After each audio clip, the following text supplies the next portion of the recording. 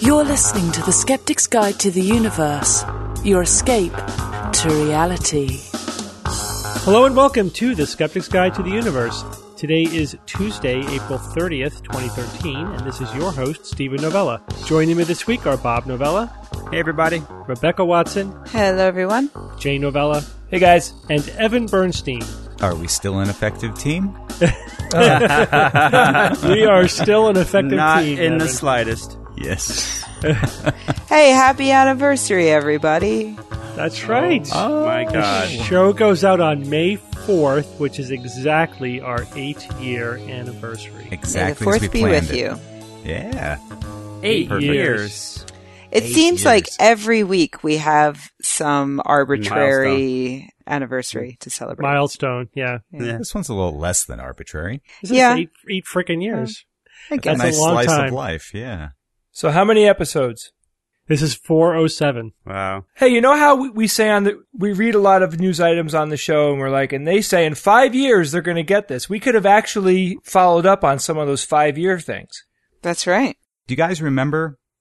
This was right before we recorded episode 1. It didn't make it onto the show, but there was talk about the alpha constant, which might not be constant. Bob, do you remember that specifically? Not in the slightest. One Dr. Michael Murphy of Cambridge University, he was speaking at the Physics 2005 conference, and he suggested that the fine structure constant, which is one of the cornerstones of physics, might not be constant after all. He was comparing gas cloud fingerprints with those obtained on Earth and comparing them to the ones in space, and he concluded that the alpha has changed by about 1 part in 200,000 during the last 10 billion years. So, which doesn't sound like a lot. It's a little hard to kind of put that in some sort of perspective, but what he's saying is it may not be constant, and we need more research to find out if in fact it is. So did they do more research? There has been more research done. They've done more research. Other scientists have done more research. And 8 years later, they're still in the same place where they started. Oh, God. It Nice. is not widely accepted that there's any variation in the constant. I was looking at some news items as well. There was a few that I remembered from that period of time that I wanted to follow up on. Do you guys remember the T-Rex proteins? Oh, yeah. Nope. We reported on it. Initially, it was, hey, these scientists found some T-Rex proteins, and it was like 68 million year old proteins from a T-Rex. It was cool, and they were bird proteins. So it said, yeah, dinosaurs are related to birds. It all sounded good. Well, after that, I started reading, and Steven Salzberg contacted me. Actually, I think that was the first person to say, hey, the rest of the community is not accepting this. So there was a lot of pushback against the original scientists who made this claim. There were those who said it's a contaminant, others who were saying they didn't do good statistical analysis, it's just a fluke in the data that they really didn't prove it's real. Then there were clamors to release the original data. The researchers refused for a while, then they relented. So now, 8 years later, where does all this stand? It seems like, actually, that the original scientists who claimed to find the protein have doing a lot of follow-up research, have answered a lot of the critics, and they are putting together a much more compelling story. Really? That they have actually 65 plus million year old dinosaur proteins. They did a hadrosaur, a different specimen. They used sterile equipment and really tried to answer all the contamination issues. They did statistical analysis to address all of those criticisms. But it seems like the rest of the community still isn't accepting it. They're saying essentially that all this data is coming out of one research team. It really needs to be independently replicated, and they still haven't addressed the contamination issue. Maybe the contamination isn't coming from their equipment, but these bones laid in the ground for a long time, and we can't be sure that the proteins that they're isolating are actually soft tissue from the creatures that left those bones behind as opposed to just some other source. It's actually a nice story about the process of science. It's one of those stories where they made a claim, it got picked apart ruthlessly by the rest of the scientific community, and then they had to do more and more rigorous methods to address all the criticisms. It really is a nice story. I just assumed that they would just like cry and whine about how they're being oppressed and censored. Yeah, right. Yeah, that's right. Isn't that what they're supposed to do? Yeah, I By think the that's what closed-minded scientists. Yeah, or claim there's a conspiracy against them. happens. And try to get their theory taught in schools anyway. Teach the controversy. Yeah, teach the That's controversy. right. Dinosaur- Teach the controversy. Dinosaur protein controversy. Here's some other news items from 2005. 10 planets or 8. A rage and controversy over whether or not the new Kuiper Belt object should be named the 10th planet or should Pluto be demoted and not be considered a planet. Oh, God. What Doesn't- happened? What happened? Doesn't ring a bell. Yeah. How about this one? The first human to control a robotic arm with an implanted computer chip. When was that? 8 years ago, 2005. Oh, wow. God, that is awesome. I How just read a primitive. recent article today. Yeah, that, right. that Yeah. there was some person today that they were controlling a robotic arm, and it moved like a human arm, and it had the same type of maybe not in the fingers, but definitely the other joints had the We're same getting level there. of dexterity. Absolutely Yeah. getting there. And one more. At the time, the smallest rocky exoplanet was 7.5 times the size of the Earth. Oh my God. Can you remember That's huge. the days? Yeah, back Good in the old day. days. So Back in my day. where are we now? What's the closest to Earth size that we Oh, found? we have multiple worlds that are the same size of the 1.1, Earth, yeah. or 1.0. smaller, even a little smaller. Bob, they looked at them with a telescope, and there was people waving to us. God. I like this because this is like those Where Are They Now episodes of 2020 or whatever that they do on Saved by the Bell. Like, Right, right. where's Yeah, Zach? right. Whatever. Zach. Where are they been now? demoted. Whatever the happened to Olsen those twins. T-Rex Yeah. proteins? Yeah. Here's the article from July of 2005. Single atom thick materials almost ready for prime time. Wow. Right. They're talking about carbon nanotubes, fibers. Yes. I remember graphene. Here's Oh, what it boy. said. The researchers noted that some of the applications were probably decades away, but they expected to see ultra-fast transistors, micromechanical devices, and nanosensors based on one-atom-thick crystals ready in a few years' time. Well, fast forward a few years' time. And just a month ago, here's the headline from a month ago. Flash memory chip built out of single-atom-thick components. Wow. Cool. There you go. Yep. They put them together with traditional components and made a flash memory drive. It's still a few layers thick. It's not a single layer, but it works. It absolutely works. They've put stuff on there, erased it many times to see how it holds up and everything. And so there it is, science in action, and it's actually coming to fruition. Sort of pretty much exactly as they said it would. Cool. Well, guys, happy anniversary. Here's to another 8 years. Is that Cheers. scary or Here, exciting? here. Very scary. At least 8 more years. I'm good. I'm good for a while. I don't know. I got some shit to do. Yeah, no comment. Yeah. Yeah, I have to reorganize my sock drawer, Washing my hair next Wednesday. I have to defrag my hard drive. All right. still need to be I'll give you defragged. another 8 years, Steve, but we're going to change a few things. Right. Okay. Yeah. Well, let's go on to a few news items. Rebecca, you're going to tell us about politics and funding scientific research. Yes. A little bit of background first, because not all of our listeners are in the U.S. Amongst those who are in the U.S., they may not be familiar with some of this stuff. So NSF is the National Science Foundation, and they are responsible for something along the lines of 20% of all federally funded science is funded by them. They have a budget of around $7.5 billion. So how do they decide which research gets funded? They currently do that through a peer review process. And what they're looking for is research that is in the public interest and also important to science as a whole. So it could be very basic science. It could be applicable science. They fund a broad range of things, but what they're mostly looking for is how this research contributes to scientific understanding as a whole. Well, there is a bill right now that's in draft that's sponsored by Lamar Smith, who is kind of well known recently as the sponsor of the Stop Online Piracy Act, SOPA, which was shot down last year which would have had, some say, catastrophic effects on how we use the internet. Lamar Smith is now the head of the House Science Committee, and his bill would replace the peer review process that determines what the NSF funds, and it would replace that process with a political hearing, basically. So politicians would be the people who would determine where all of this money is going. And in particular, what they would be looking for, I'll read to you from the actual bill.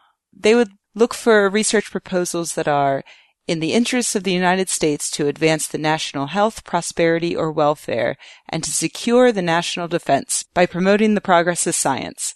The finest quality is groundbreaking and answers questions or solves problems that are of utmost importance to society at large and not duplicative of other research projects being funded by the Foundation or other federal science agencies.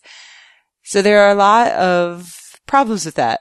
I mean, at first blush, it may seem like all of those are good, positive things to work towards.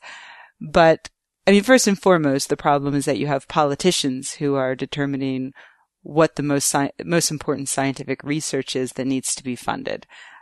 So that in and of itself, you're immediately opening up the science funding to politics. So for instance, if Lamar had a problem with, say, global warming research, he could possibly torpedo the funding for it. Yeah, it basically opens the door for any politician to destroy any research that they politically don't favor. Exactly. And a lot of researchers are worried because of the seeming focus on things like national defense. Like, there's a ton of good science that's being done that's at a very foundational level. In other words, it's not, the results of this science aren't necessarily going to be quote unquote groundbreaking. They're not going to create jobs immediately or create weapons. But they're very important to our scientific understanding, to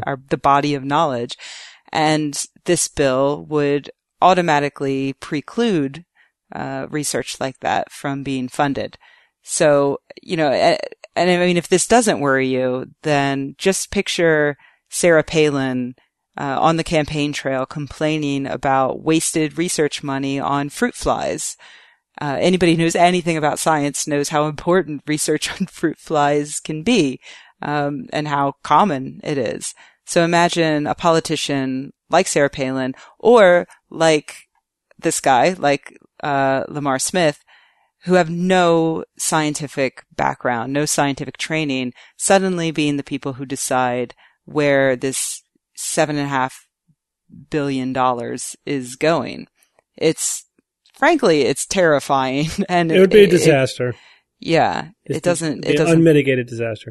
So yeah, you're right. I agree. First of all, you could potentially torpedo any basic science research, and they have a whole clause in there that says that they're not going to do any research that duplicates other research, but that's replication, baby. I mean, what's wrong with that? Right. You can't. So no replication. So this is a maximally naive interference on the process of deciding what's valuable to research. This happens actually quite frequently, where funders say that, we want our money to go towards essentially what they're saying is translational research, or research that will have a specific usable outcome.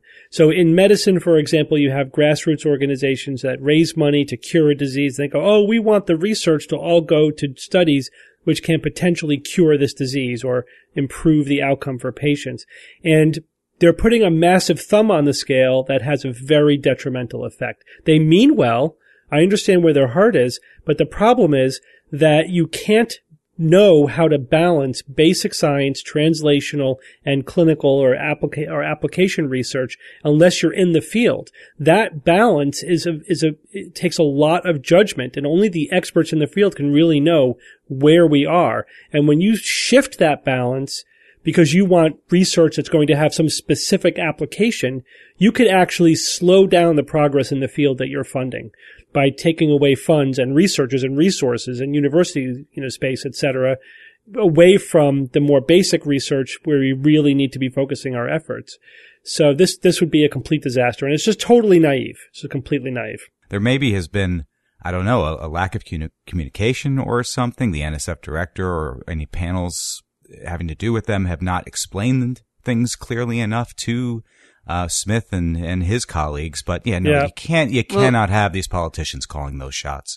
In fact, there's been more communication than has ever existed in the 60-year history of the NSF, because for the first time ever, Representative Smith petitioned the NSF, basically wrote them a letter and demanded to see the anonymous, what's supposed to be the anonymous review of a number of studies that had been funded by NSF that perhaps he did not feel should have been funded. And this is a request that no representative has ever made of the NSF before. And the NSF responded with a strongly worded letter that was quite entertaining. You can read all of it on over at Science's website, news.sciencemag.org. All right, thanks, Rebecca. Evan, you're going to tell us about the latest paranormal scam. Yeah, this one's not as elaborate or sophisticated as other scams out there, but it seems to be effective. Coming to us courtesy of CBS New York. It seems that con artists are targeting Chinese immigrants, specifically in Brooklyn, New York, with a particular scam. They will walk up to their target, sometimes right in the street, demand cash from them, or jewels, or something else of value. And if they don't hand it over, they will threaten them with an evil curse. They will say things like, "Oh, evil will now befall you," or "your family members will suffer." And this has been dubbed the cash or curse scam. So again, you've got these elderly Chinese people, right? They are a very superstitious demographic. And, it's basically a form of thuggery that is being performed on them. And they have been known to give over their valuables, their possessions. The scam is not limited to New York either. These crimes have been reported across the country and in other countries around the world. So this has taken root, and because of its effectiveness, people are taking advantage of them. Yeah, I mean, it is just taking advantage of a demographic that has a high rate of superstition. I think also, this is a form of elder abuse. Con artists in general target the elderly because maybe they're not quite as savvy with the latest technology. So, computer scams against older people are very common. Or maybe they have, mild cognitive impairment. So they're actually not taking advantage of a population that has medical problems, They also are a population that potentially can have a lot of money because they have life savings. They have money they've accumulated over their lives. And it's not uncommon for older victims to be swindled out of, as you say, Evan, out of their life savings. It's just terrible. Yeah. And it seems to stem from something in the past called the Chinese blessing scam. So I read some articles about this from years past. So as opposed to thuggery in the street, what the con artists will do is they will go into the shops and markets of these places owned by Chinese people. They'll ask them for money, a shakedown. And if they refuse, they'll say, okay, well, now your family's going to become ill. What they'll do is that in some cases, these scammers will direct the victim to a relative or a quote unquote doctor who purportedly has the power to avert the certain disaster that's going to become to them. And they'll say something like, all right, if you want to get out of this, bring a bag of valuables with you. Go see this person. All right. And they'll get it taken care of. And what they'll do is they'll pull a switcheroo. They'll take like jewels and stuff out of the bag and replace it with other things like bags of rice and water bottles and other things. And they'll instruct them, don't open this until you get home, or wait for a week or two, 7 to 10 days. And then, after that, you'll find that no curse will befall you, and the good spirits and good blessings will be with you by the time, and they'll pay attention to these instructions. And then they'll realize 2 weeks later that they've been robbed. The Chinese blessing scam is what that's called. So this is like a variation of that. Yeah, and this is also no different than psychics, who tell people that they are cursed or that they have some kind of evil threatening them and that they need to have the blessing done by the psychic. And sometimes that involves, like, you have some cursed money, so bring me the stack of cash and we'll cleanse it.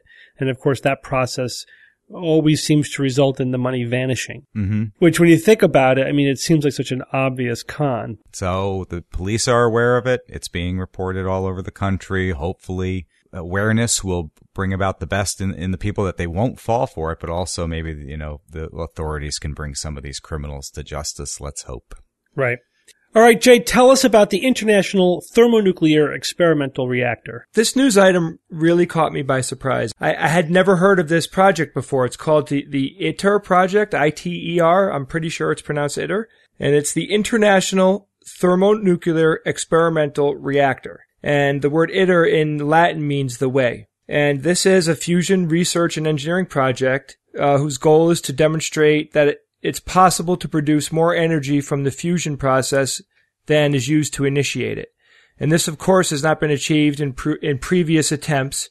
If the project works, what we'll end up with is a model of what the next generation would look like. So this isn't actually going to be a reactor that's supposed to be used to power homes. It's more of just an experiment to do a proof of concept. The project is funded and run by the European Union, India, Japan, China, Russia, South Korea, and the United States, with the European Union investing about 45% of the money to do it. Under the current design, when fully functional, it's supposed to produce 500 megawatts per 50 megawatts spent. And that's an order of magnitude of energy creation.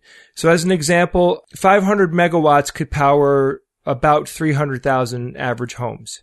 They began construction in 2007, and the main question is, why is this a big deal? So I thought first, let's quickly define fusion. Fusion is when two hydrogen atoms are merged, forming helium and neutron particles. There's a slight loss of energy when the atoms are merged in the form of heat. Fusion takes place in amazingly high temperatures needed to overcome the repulsive forces that keep atoms apart from each other. Neutrons shoot off during the fusion process, and their energy is where the heat comes from. The sun's core is about 15 million degrees Celsius, and that's where the fusion is taking place. Fusion, of course, has been the dream of science since the beginning of the atomic age, which is in 1945. And some people say the beginning of the atomic age was when we set off the first nuclear bomb. But it was soon thereafter that the public became more and more aware of it. Over the next few years, about a million individual components of this highly complex fusion reactor will start to arrive in France, in the south of France, where the reactor is housed. These are being built all around the world. And this project, in my opinion, is epic for a lot of different reasons. First, it's proving a huge triumph in countries working together in diplomacy and science and engineering. It's hitting on a lot of fronts here, and I think it's awesome. Carlos Alejandre, who is the project's deputy director responsible for safety, said, "It is the largest scientific collaboration in the world. In fact, the project is so complex we even had to invent our own currency known as the ITER unit of account to decide how much each country pays for its share." Now, I thought another one of those. Yeah, it's the Bitcoin of the fusion world, right? I thought that the International Space Station was the biggest global project, but this and that, I guess, are the two top. Jay, one source I read said that only the International Space Station is bigger. So yeah, that's what I read too. Yeah. Okay. The great thing is fusion reactors don't produce any CO2. There isn't any pollutants that come out like burning fossil fuels or any of that, which would be fantastic to get away from. Yeah, there's no way to have a meltdown. I mean, that's not a concern at all with fusion. Yeah, you're right, Bob. Dr. Alejandre said a Fukushima-like accident is impossible at ITER because the fusion reaction is fundamentally safe. Any disturbance from ideal conditions in the reaction will stop. A runaway nuclear reaction and a core meltdown are simply not possible. I love reading that. I'm thrilled that we are working on this project and that it actually sounds phenomenally safe and the output could be extreme. But just trying to find out where we are right now with this. It's not like we know it's going to work, right? I mean, this is still experimental technology, and there are problems that need to be solved.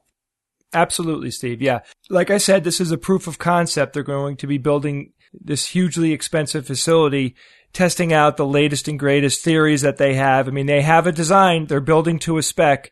They know what they're trying to achieve, and they know exactly what they're building. They're not fashioning anything at this point, but we won't actually know until about the year 21 or 22, and that's when the first plasma is scheduled.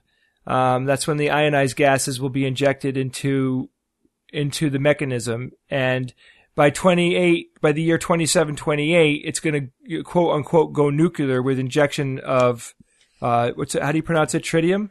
Tritium, yeah. And then by 2030, the first demonstration of the fusion reactor to produce electricity and have that electricity be inserted into the grid will happen. Now, keep this in mind. They don't really think that a first commercial nuclear fusion power plant will Jay, are you saying nuclear? I don't. It doesn't matter, Yes. Steve. I can't. Nuclear? Nuclear. Nuclear.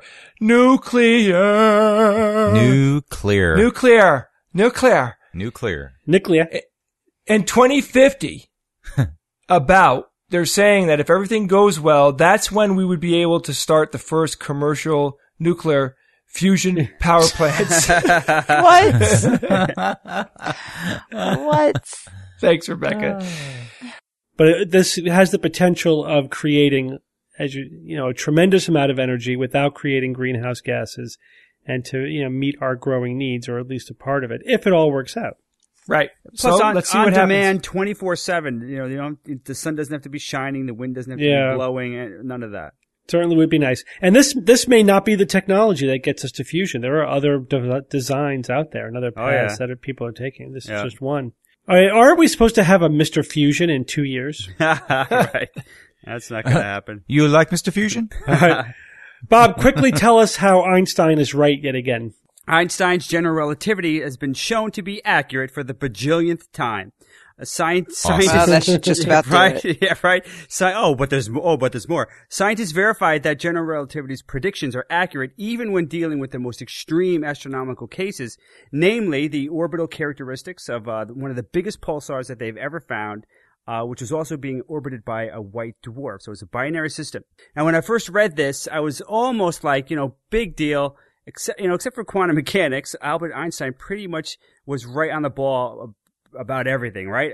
His special and general theories of relativity have survived pretty much every assault that's been made on them. Not pretty much, every last one. And they've always emerged unscathed. So what is different about this? And this was interesting because it is a little bit different. First of all, this was the most extreme test of its kind for general relativity. It's never been through the ringer like this one. The binary system that they studied was really incredible. This pulsar is amazing. It's twice the mass of the sun, yet it's only 12 miles, 20 kilometers across. Imagine that, taking the sun, doubling its mass, and then squeezing it down to 12 miles. Amazing.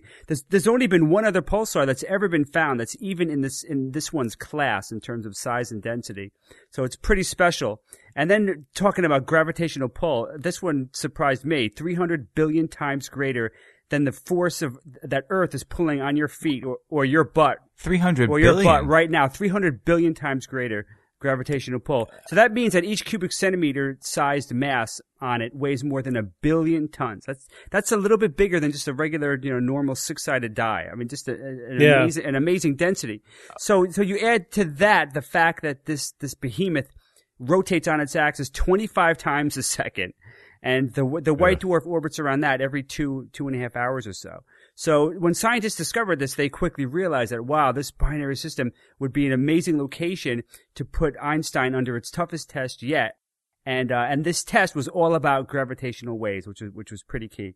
So you guys have heard about gravitational waves, right? Yeah. To get a handle, get a handle on them, you kind of need to know general relativity explains gravity as mass warping the space-time fabric of the universe, right? Everyone's heard that almost 1 billion times. Sure. So once Einstein realized this, though, it was really a small step for him to kind of realize that an object moving in this warp space-time would create ripples in this four-dimensional fabric that would then propagate outwards.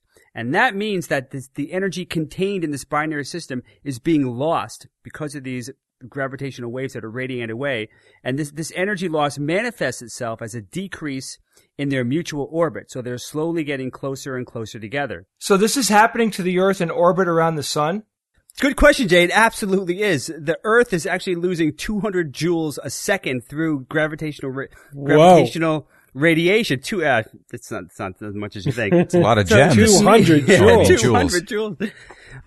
So this means we're getting closer to the sun every day. And now tomorrow, the Earth will be 1 proton's width closer to the sun. Now, okay, that's not dramatic. And that's because we're so far away, and we'd never detect that kind of change observationally especially from 7,000 light years away. But this binary system is so massive and close together that we can detect the effects of gravitational waves, and that's just exactly what they did. The prediction made by general relativity compared to what the scientists observed matched perfectly. Namely, the orbital decay was about 8 millionths of a second per year. Einstein wins. Yeah, well, yeah, he's been confirmed again. So why was this test performed if general relativity has been validated so many times? And this is kind of the interesting angle to this that I found. So that's because general relativity almost definitely will be wrong at some point. Now, it's not that the theory is wrong. Obviously, it's been shown to be right too often. There's definitely something to it. But it can't be the final explanation. Right. So today's not the day, and I never thought I'd say this, but hopefully one day we will test Einstein, and we will have a news item that says Einstein was wrong. Einstein's shown to be wrong. Not that his theories are wrong, but just that they found the edge. Incomplete. We found where his theories don't hold sway anymore, and then we can start getting into even the next layer to this amazing onion we call physics. Wow. All right. I just made that up right on the spot. That was an inspiring metaphor. Beautiful imagery, Bob. Wait, what else has layers? Onion What else of has physics. layers? Not ogres.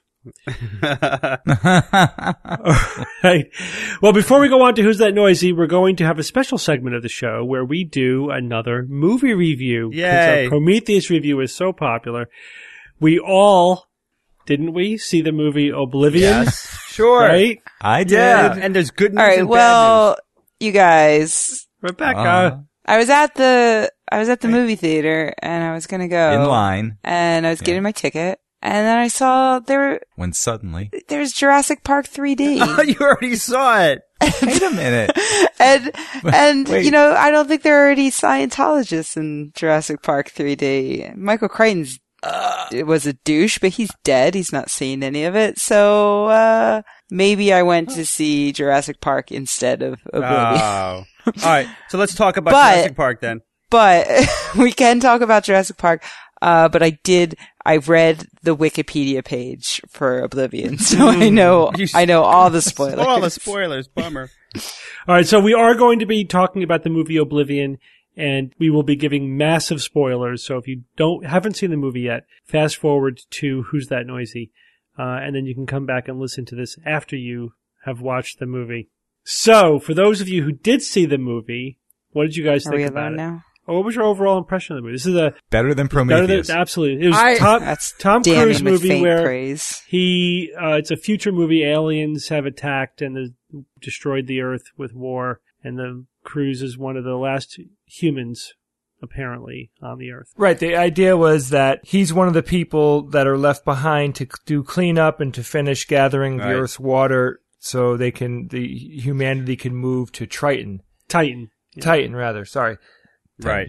So humans basically defeated the aliens, but they had to destroy the Earth in order to, in the process. So that kind of sucks. But guys, I liked it. I mean, I do have this bias against Cruise. It's hard to enjoy him anymore, but I think he did a decent job. I enjoyed the movie. It dragged a little bit in the second act, but overall I enjoyed it, and I was actually a little disappointed that after Prometheus, there wasn't a lot of meat to chew on in terms of egregious science screw ups. Nothing as bad as Prometheus, but there are Definitely some not. things worth Right. mentioning. Yeah, oh, absolutely. Otherwise, we wouldn't even be doing this. Are you going to start with the Yeah, moon? the opening That's- scene, the aliens, when they attacked the Earth, the first thing they did was blow up the moon, which threw the Earth into earthquakes and tsunamis.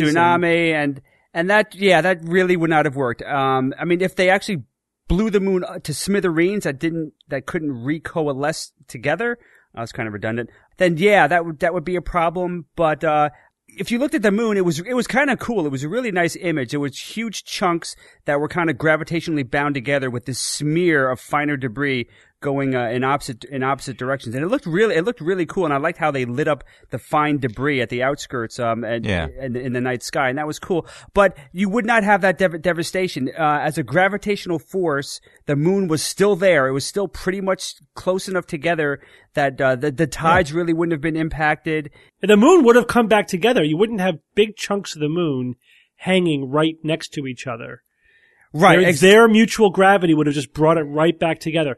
There might have been, they did show kind of a ring of debris, and you could have a ring of debris, smaller pieces that are far enough away from the moon that they're in orbit around the Earth. Right. And wouldn't have coalesced back to the main section of the moon. But you wouldn't have these two chunks right next to each other.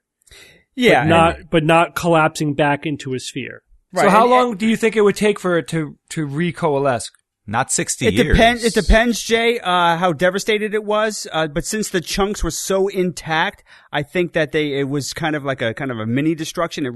They kind of blew it apart a little bit, but it never really got that far apart. I do know, though, that scientists think that when the moon initially formed, you had this Mars-sized object impact the Earth. All this debris went into orbit around the Earth. It was past the Roche limit, so it didn't rain down on Earth, and then it coalesced into the moon. And they were very surprised that it took only about a century for that huge ring around the Earth to form one, possibly two moons for a brief period of time before they went together. But it only took a century, so I think it would reform relatively quickly as long as the debris was in the proper orbit and not too low. And it looked like it did. Those two chunks that they were showing, they would collapse back together within seconds. I mean, immediately. They wouldn't be... They were so hanging, close. Yeah, they'd be hanging apart at all. But I have some problems with the core plot of the movie. Now, this, of course, this is a little bit contrived, and whenever you have an alien attacking the Earth movie, you always have to allow for certain contrivances just to make the movie possible. But we talked about this before. Why would aliens bother coming to the Earth just to suck up our water? Right. That's what they were doing? Yeah. Right. They mentioned fusion. I think they mentioned fusion. So I think they were using the hydrogen in the water. Why not suck the hydrogen out of Jupiter? I know, it's ridiculous. Think of the energy. Bad choice. Think of the energy they expended just getting here. So yeah, let's use all this energy, and then let's suck up the ocean so that we can recover 0.00001% of the energy that we just expended getting here. Sorry. Sounds like a government. Oh my program. God, so stupid. I mean, that's a lot of water. It's a lot of water, but find come a on. nice gas giant somewhere that's not inhabited by people who are going to try to kill you. So right, or defend their planet. So, Steve, you're saying that the writers could have come up with a better reason why they needed Earth. Maybe that it's cliche. It's lazy. It doesn't really work. The math doesn't even work. And so but that's sort of, all right, you got to give them that just to make the movie happen. And it was a cool image. Those machines were kind of were very cool looking out, extending out into the horizon, sucking up the water. It was a cool image, and I think that's what probably sold them on it more than anything else. The alien ship was a huge D4, which I like. Yeah, it was a big pyramid. Nerd. I was the tetrahedron. The problem I found with the movie was much more in the writing and directing, because I was able to predict almost everything that was going on. Yeah. The instant you see Tom Cruise's clone, it's his clone. I mean, that's what I was going to ask, because when I was reading the Wikipedia page, as soon as I read that he had his memory erased, I'm like, oh, he's a clone. Yeah. No, really? It seemed like this borrowed really heavily from every other. Yeah, it sounded like Moon. It did. It sounded like they were trying to go wow, for Moon just type a of memory thing. wipe clued you into that he was a clone? Yeah, I don't know. That's pretty what good. popped into my head. Well, you knew it wasn't a for the superficial reason, given that it was for security. You knew that it was right. That's dumb. Yeah, right. Yes. No, obviously it's not. Yeah, that. But they don't expect you to believe that that's the real reason. I think. Yeah. All right. The other major core plot element of the movie that again is contrived and lazy is really so the super advanced aliens get here with their massive ship, and then to take over the Earth, they send down clones. They send out an army of clones to subdue the human population on the Earth. Yeah, but a little virus or something. Nanites. Dust them along. Yeah, nanites, gas, viruses. Robots. tiny robots. Well, they already had they have robots. drones, right? Like, why didn't they send those? I think they This probably is need, an honest question because they I probably haven't need seen too it. many of them. I mean, why not just nuke the continents? What the hell? Tom Be done with Cruise's it. job was to repair them and find them. It was so ridiculous. Like, first of all, why are the drones getting damaged so much? I mean, there's not that many humans left. Yeah, I guess there was enough to occasionally take out a drone here and there. Their attack plan seemed silly. I mean, if we were just an infestation in their way of sucking up all of our water, I mean, if they had the technology to get here, they would be able to wipe us out without having to send down an army or drones. There would be so many ways to do that. We wouldn't have a chance against them, because especially since this whole thing starts in 2017. That's another thing. Yes. What the hell? Why did you make that movie start 4 years from now? 4 years from When now. you could have easily made it 50 or 60 or 70 years when it's actually plausible that we would have the tech that they were saying we're going to have in 4 years. I mean, the tech was the alien tech, Steve. No, I know. Yeah. But Jay, I'm talking about the NASA ship they sent to investigate. Yes. We would have to be The building Odyssey. that thing 5 years ago to have that ship in at 2017. I thought the same thing. Yeah. There was absolutely no reason for them not to just have it all happen in 2050. You Right. know? Yeah.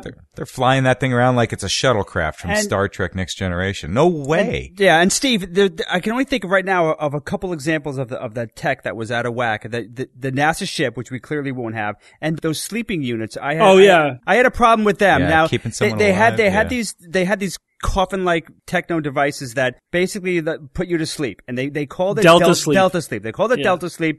Some of the characters Duh. were asleep for 60 years. Now, Delta sleep, of course, to me, conjures an image of Delta sleep, right? It's your deepest sleep. Your Delta waves are the slowest and highest amplitude brain waves. And so it makes you think by their naming convention that they were asleep. In some way, they were kind of asleep. And when they were inside it, they looked asleep. They weren't frozen. They weren't preserved in any other way. So going with that theme, it's ridiculous. You're not going to sleep for 60 years. I mean, you're going to need some level of metabolism. You're going to still be aging. And you're certainly not going to pop out of the coffin, and then, for lack of a better term, and start moving around and stuff. Puke, right? and then you're good Like to nothing go. happened. No, so I didn't like that idea of using the term Delta sleep. I mean, I think it's even worse than that. I mean, so the idea was that some of the crew was put in this, deep sleep or suspended animation for a couple of years while they got to their destination in the NASA spaceship. So you think, all right, even that's far-fetched. Definitely in 20, actually they must have launched in 2015, right? Or whatever, like next couple of years. No, they didn't launch in 2015. They found the TET before they launched, and then they said, all right, now you're going to go to the TET. You're not going to go to Jupiter. But it was, Yeah, no, they I were know, on but their they way were, to they were Titan. at TET in 2017, and how long, it took them time to get there. No, TET was like right by Earth. I was thinking the same thing. Steve. Because why did it take 60 years for the escape pod to get back to Earth? No, it was in orbit for 60 years. It was in It was in orbit. orbit. Steve, listen, I was thinking the same thing, the same exact thing until they showed one camera angle where they showed the TET and then they showed the Earth right there where the NASA ship was. So it was close. All right. It was really close. So yeah, I just missed that. That's all. But I have a question about them being in orbit, though. Like, they were in orbit for 60 years. Like, why didn't the aliens just kill them? Yeah, Like, did the or aliens capture not them. see them? Yeah, that makes no sense. That's why I thought that they were sort of drifting back to Earth over that period of time. Okay. And also, can what made them come to Earth after 60 years in orbit? Well, like, I would the surviving that's the next humans part, sent yeah. the ship a signal to bring him down. Oh, okay. They did show that in the movie, but okay. I thought- but they said that they were supposed to be asleep for a couple of years, right? That's what the technology was designed for. So there's absolutely no Right. way that they could just sleep for 60 years, as you're saying. That those sleep chambers that were designed for a couple of years would work for 60 years, and after 60 years of being in some sort of sleep / suspended state. The actress who survives, the character who survives, who turned out to be Tom Cruise's wife, she sits up, she pukes, she doesn't feel well. The next day she has a bowl of soup and she's good to go. I mean, her muscles would be gonzo. I mean, she would require, first of all, the idea that she could survive for 60 years is ridiculous. But even if she did, she would need months of rehab to get back to some kind of functioning.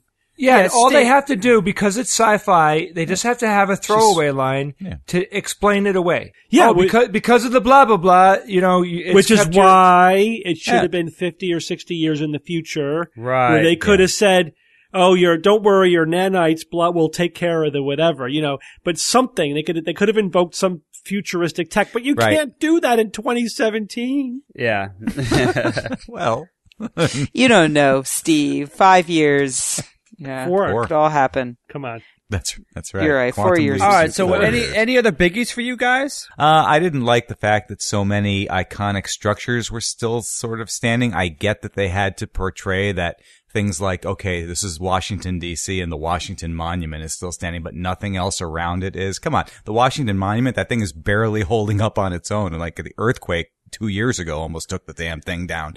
I mean, why would that be standing and not, anything else within a 500-mile radius of it? That seemed really. Yeah, but you got to show the monuments, right? That's like whenever things happen, like the aliens attack, they always destroy the recognizable monuments around the world. Oh, there goes the Taj Mahal and Big Ben and the Eiffel Tower and the Washington Monument. Why was the ground level so high? I didn't get that. I didn't get any of that. So there was dirt basically. Imagine New York City with dirt up to the observation level of the Empire State Building. Exactly, the observation level of the Empire State Building. So it was cool. It was cool imagery because like some of the streets had collapsed, so it almost looked like the trenches from Star Wars. The streets were these trenches deep down into the earth. My speculation is that tsunamis just washed a whole bunch of dirt in. 2 would be dust fallout from the nuclear wars. Would that produce that much dust? Not if not there that even was much. nuclear war. I think tsunami is the best guess, but I mean, would the building still be standing?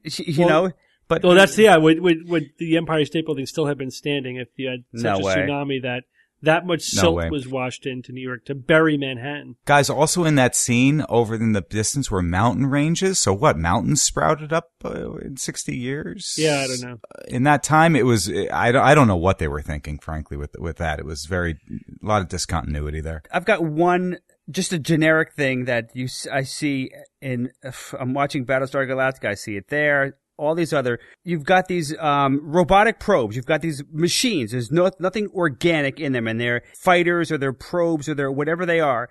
And there's no way a human being is going to be in a dogfight with a device that is immune to G-forces. Yeah, you're right. These machines can pull 10, 50, 100 Gs without a problem, where Tom Cruise would be chunky salsa on the back of his cockpit because they could not handle it. There's just no way that he'd be able to outmaneuver these advanced alien probes. Please come up with a reason why nobody can hit anything when you're firing your weapon. I mean, you've got these anybody who fired anything just never really hit it. I mean, what? They watched the A-Team too much, I guess, when they were practicing. You would think the alien tech would hit everything it wanted to hit. Computer targeting would be pretty damn accurate. Right. I developed what I call the Prometheus scale. Ooh. For describing how scientifically inaccurate a movie is. That sounds very scientific. Yeah, so it's 1 to 5. So we're going to give this movie 1 to 5 Prometheuses. Right, so that's not a good. Hang on. One Prometheus is minor but unnecessary scientific inaccuracies. 2 Prometheus is multiple inaccuracies, implausible scenarios, or one major scientific gaffe. 3 is multiple major scientific gaffes or an implausible premise to the whole movie. 4 is the main plot of the movie is based upon pseudoscience or a massive scientific misunderstanding. And 5 is the entire movie is one Prometheus. Giant scientific abomination, i.e. Prometheus. So, how many Prometheus would you give this movie? 2.5. 2.75. I was going to say. Yeah, I give it a 2. Yeah, I was thinking 2. This is a 2 Prometheus. I give your rating system 11 Prometheus. Promethei. Promethei? 2 Promethei. Prometheopods. Still, though, it was visually it was a gorgeous gorgeous movie. I loved his craft was fantastic. It was gorgeous. Yeah. Even the landing gear were really the sperm. cool. Yeah, it was good. Yeah. Guys, I highly recommend that you go on YouTube and look up the making of that movie. They show the main set is their house, which is a perch way up in the sky, and it's a very futuristic looking house. The set that they built for that is incredible. The sky that you see from that set is actually projected onto a screen physically in the room where the set is. And they did that because they didn't want the green screen color to bounce off of all the reflective surfaces on the set itself. So go take a look at it. That blew my mind. Cool. Okay, Evan, quickly, who's that noisy? Here we go. Last week's Who's That Noisy? Let's do it. You want to create weight loss? You can start using feng shui. First of all, the best way is to have black or blue plates and actually making sure that you don't put too much on your plate at the same time. Quality advice. Use black or blue plates and don't put too much food on your plates, and then you'll lose weight. I think it has something to do with not putting too much food on your plates. That's feng shui for food, apparently. Marie Diamond is the gal speaking there, and I'll read her bio, a few lines of her bio. A globally renowned transformal leader featured in the worldwide phenomenon The Secret. She uses her extraordinary knowledge of, quantum physics, the law of attraction, and feng shui energy to help people transform their environments and their lives. What a quack. What a bunch of crap. I mean, really, millions of people buy her books and line up to see her, and oh gosh, I can't. It's a sad commentary on our Can't believe species. it. This week's winner of the contest is Miranda Richards. So well done, Miranda. Good guess. What do you got for this week? For this week, we have another noisy to play for you. So I'm going to go ahead and turn this up a bit. You're going to have to listen a couple times, I think, to take a guess. But let's give it a shot here. Here we go.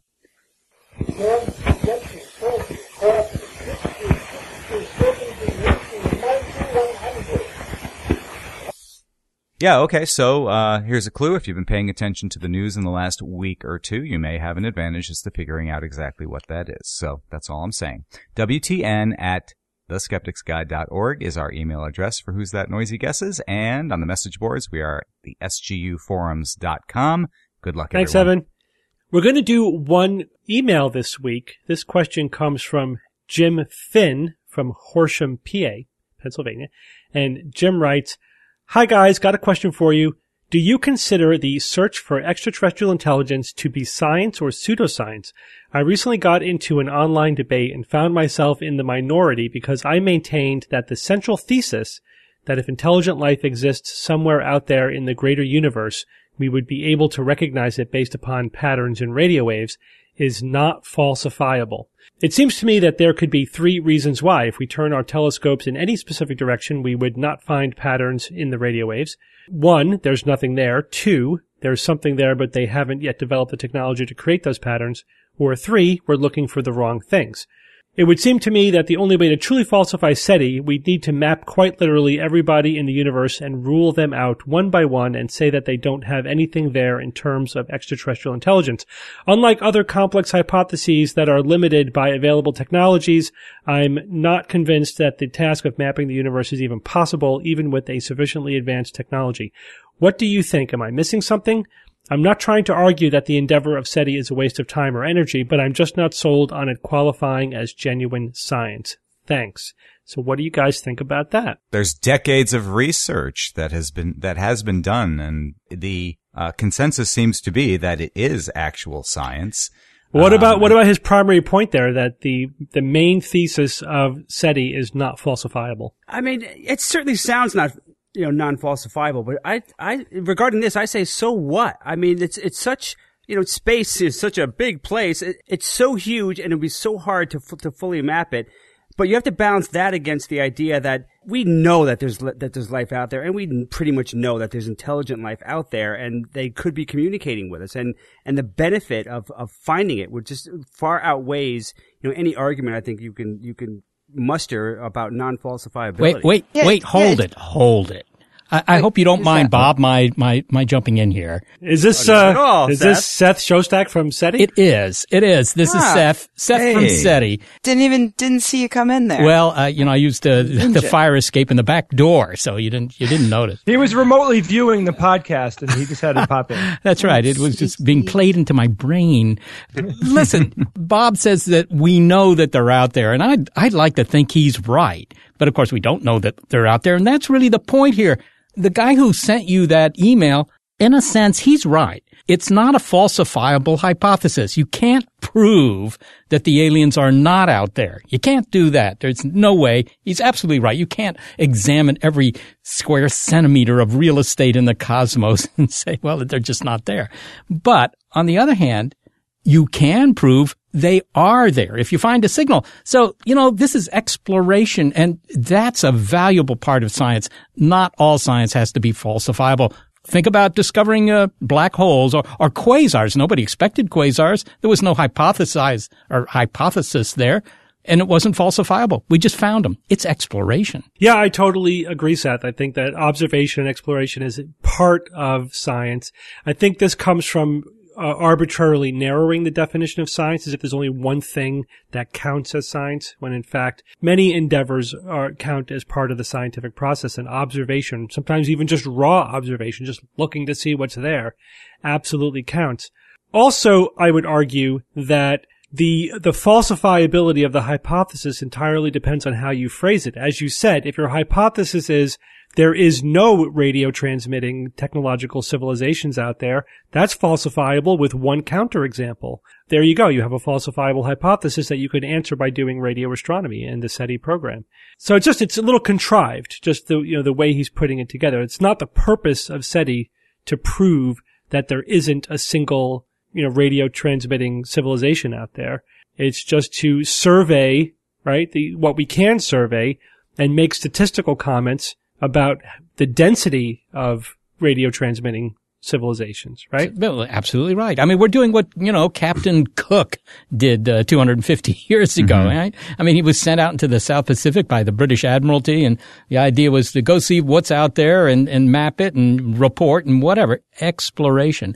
And as I say, particularly in astronomy, because in astronomy, the track record of predicting what might be out there hasn't been so terrific. It's almost all been discovery by just people pointing telescopes at the sky. So if you want to say that astronomy is not science, you'll offend many of my friends, but I think that you could make the argument that yes, it's science. I know I was originally on your side there, Seth, but after listening to you, I realized that you are just the sort of charismatic leader that you would find heading up a religion like the search for extraterrestrial life. So now I think I'm on the side of the emailer. I think you think Seth is a cult leader? Yeah, I think he's running some sort of ET cult. Well, Rebecca, that'd be great.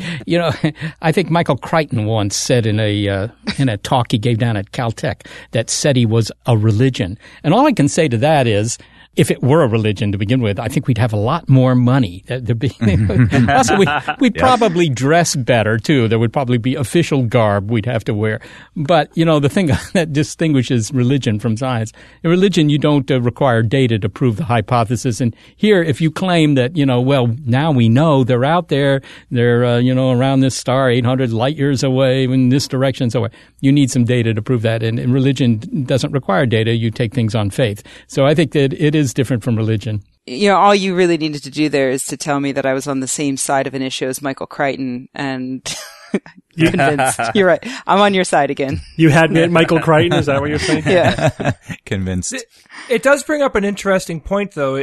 Can extreme skepticism get in the way of progress? I don't think so. Look, scientists, of course, are very, very skeptical. I mean, if somebody publishes a result in your field in which they've made a major new discovery, your reaction to that is not, oh, great, they made a major new discovery. Your reaction is, I think he's wrong and I'm going to prove it, right? So there's this built-in skepticism because nobody wants the next guy to win the Nobel Prize, right? So, scientists are skeptical. I mean, that's a fundament of science. And the first thing that happens when you come out with something new is that 3 people write papers showing why you're wrong.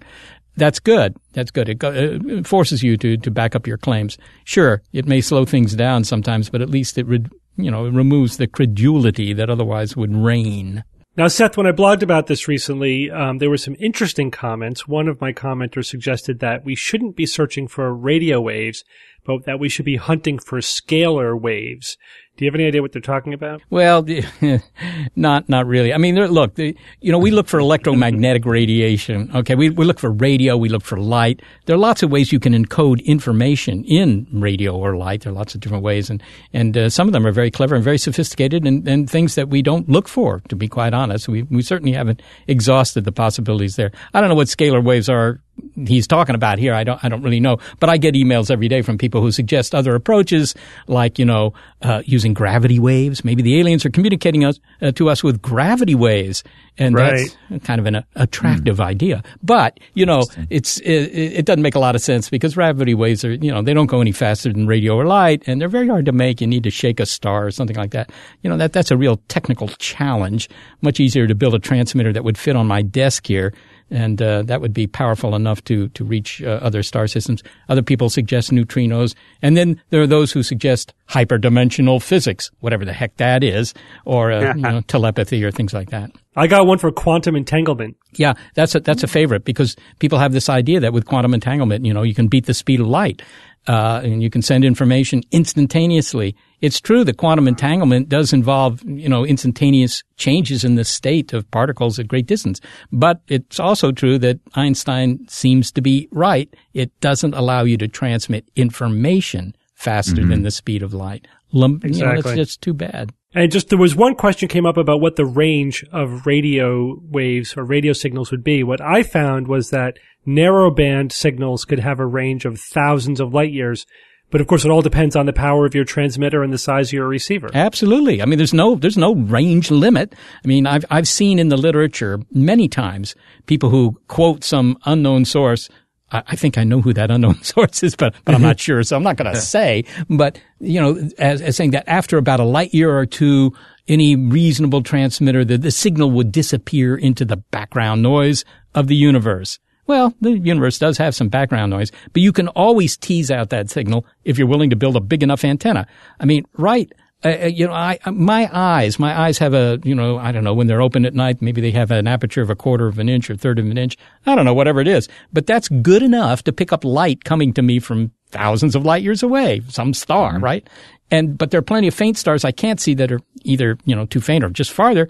All I have to do is build a big telescope and I can see them. You can always beat that rap by building a bigger instrument. Well, Seth, thank you for emerging from the podcasting ether to set us straight on SETI. We appreciate you always being on hand. My pleasure anytime. And next time religion comes up in the context of SETI, let me know. Will do. Take care, Seth. It's time for Science or Fiction.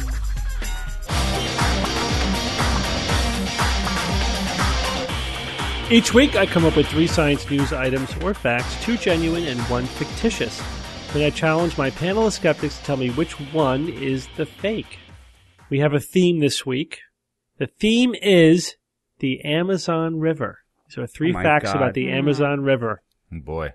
You guys ready? Yep. Okay, here we go. Item number 1. Although not the longest river in the world, the Amazon is the biggest, containing more water than the next 10 largest rivers combined. Item number 2. Although not the threat often portrayed in film, schools of red-bellied piranha will occasionally feed on large animals and are responsible for about 20 human deaths per year. And item number 3. The Amazon contains more fish species than the Atlantic Ocean. Evan, go first. All right. The first one in regards to it not being the longest river in the world, but it's the biggest. I don't know if it contains more water, though, than the next 10 largest rivers combined. We got the Nile, and we've got the Nile, and not sure about that one. The one about the red-bellied piranhas, occasionally feeding on large animals and responsible for about 20 human deaths per year. I don't see any problem with that. Film always does a bad job of portraying reality in lots of ways. How piranha act may be one of them, but I don't know, maybe not. I am feeling that this one is going to wind up to be correct. And then there's the last one. More fish species in the Amazon than in the entire Atlantic Ocean. Tough to think that that's the case. Atlantic Ocean has a lot of life in it, but, a lot of that life is not fish species. There's other things going on in there. I'm going to say it being the biggest river containing more water than the next 10 largest rivers, that's the fiction. Okay, Bob? Yeah, Evan made a good point about it's not just fish in the Atlantic Ocean.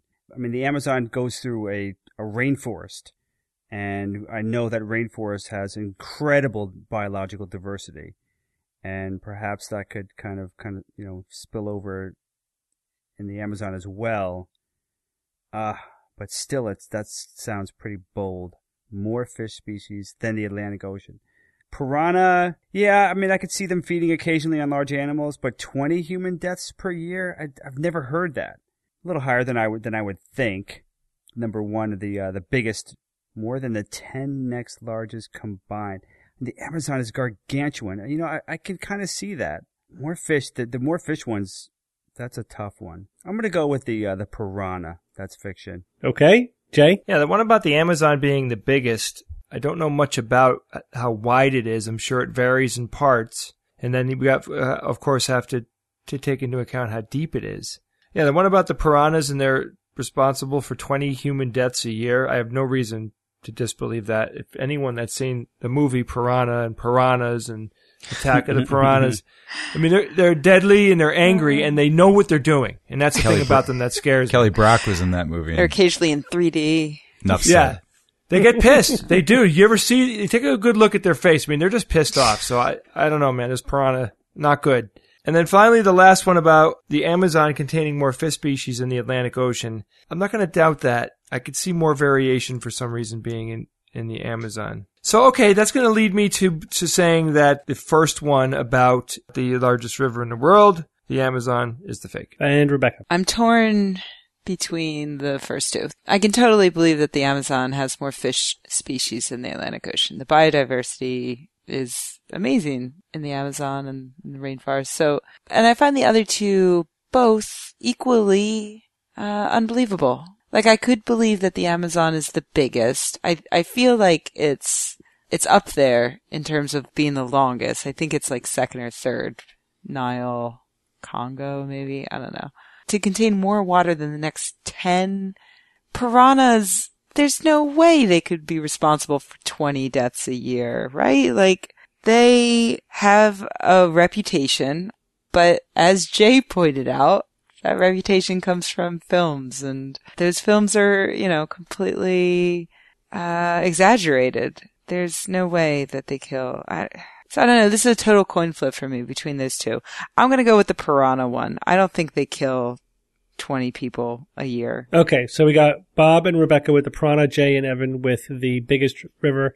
And so you all agree that the Amazon contains more fish species than the Atlantic Ocean. You all think that one is science, and that one is science. Mm-hmm. That's awesome. But just barely. I read that fact, and then I tried to verify it, and it seems to be true, although I did find one source that says that they're the same, which is 3,000 fish species. So that figure seems to be pretty consistent in the references that I found, that the Amazon River basin, the Amazon River has about 3,000 different fish species. I couldn't find reliable numbers for the Atlantic Ocean.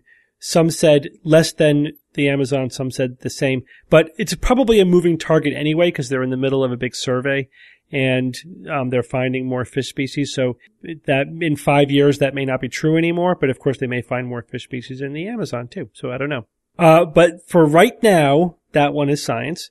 Let's go back to number one. Although not the longest river in the world, the Amazon is the biggest, containing more water than the next 10 largest rivers combined. Jay and Evan, you think this one is the fiction, and this one is science. Oh! Ouch. Yeah, baby. All right, I'll take it. Yeah, very surprising. I mean, you knew it was big, but it really is really big. Wow.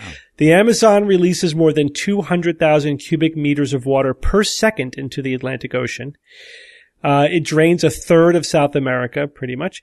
It is about 4,000 miles or 6,400 kilometers long. Very twisty, windy. The Nile is a little bit longer, although that is also controversial, and, you know, it depends on how you measure it, and that they may swap places 1 and 2, you know, with over the years with different measurements. But for right now, the official measurement of the Nile puts it as a little bit longer. But the Amazon is just bigger. It's wider, usually between 1 to 5 miles wide on average. Gets much bigger when it floods, when it overflows. It can get 20 miles wide in places. Whoa.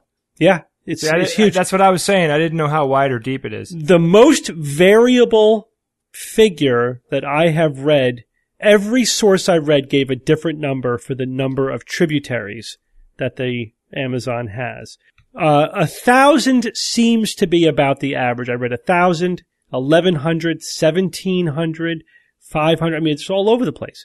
Yeah, but I think, you know, probably somewhere around 1,000 or so tributaries. I guess it depends on how big you count, like how big a tributary do you count? And maybe in dry seasons they dry up. Does the rainforest even have a dry season? I don't think so. Well, I mean, it's wet and wetter, right? I don't know that dry. I don't think there's an actual dry season, but I mean, it varies though. Yeah, it does vary. It absolutely varies. So yeah, I know what you're saying. I just don't know that I would call it a dry season, yeah. but, the Amazon River is so big that it can support freshwater dolphins. There are different various species of freshwater dolphins that thrive in the Amazon. Yeah. They're endangered. The largest species of river dolphin, the bato, is there. And also the anaconda, of course, which is the largest snake. And many species of piranha. So let's get to number 2. Although not the threat often wait, portrayed that in was film. about fish species. Yeah. You weren't incling dolphins, were you? No, that was number 3, was about fish species. Oh, right. This is just about the size of the river. I forgot. Keep up. I got confused. Okay, although not the threat often portrayed in film, schools of red-bellied piranha will occasionally feed on large animals and are responsible for about 20 human deaths per year. That is fiction. Now, the red-bellied piranha are the most aggressive species of piranha, and they do sometimes feed in large schools, and they can get into what is called a feeding frenzy, which is what you see, you know, in the movies when it's all the waters, you know, is disrupted and the fish are eating in a frenzied fashion. But the piranha mostly eat other fish. They will also eat plants. They'll eat crustaceans, and they will scavenge. If any meat falls into the river, they'll happily skeletonize it. Love that word. Notion that, I read one source that said that it was Teddy Roosevelt who made the observation that he saw a school of piranha skeletonize a cow in under 2 minutes or something. That's probably not true. It would take them a lot longer, or you would need a massive, one expert estimated like 300 fish in order to pull that off. Mythbusters should get on this. Yeah, so they don't usually go after healthy, living, large animals. So if you're swimming in the Amazon, they probably will stay away from you. At worst, you may get a bite if they're defending their nest, but they won't try to eat you. The crocodiles will. Crocodiles will. I could not find a single documented human death from piranha. Huh. Really? Yeah. Now, sources vary on this. I couldn't find any reliable source that said, yes, here's some guy got eaten in the river by piranha. There are, local villagers claim that there have been deaths from piranha. If you have an open wound, the blood will absolutely attract piranha. Piranha like going after the wounded and the dead and the injured, and the dying. They don't like going after healthy animals. So, you may not want to wade into the Nile with a leg wound. So, the notion that, if you go swimming in the Amazon and you run across a school of piranha that they'll reduce you to bones is a myth. That is a cinema mythology. Look at the bones. Look at the bones. Right. Yeah, so good job, Bob and Rebecca. Thank you. Enjoy it for a week. Yeah. Oh, I will. So, Jay, you got a quote for us this week? Uh-huh. And that This quote is... This quote was sent in by a listener named Chris Wood. This quote was written in by a poet named William Butler Yeats. He was an Irish poet, 20th century. Anybody? Yeah. Okay. Okay, you recognize the name at Yeah. least. Thank you. Yes. Okay, and the quote is... More than you did.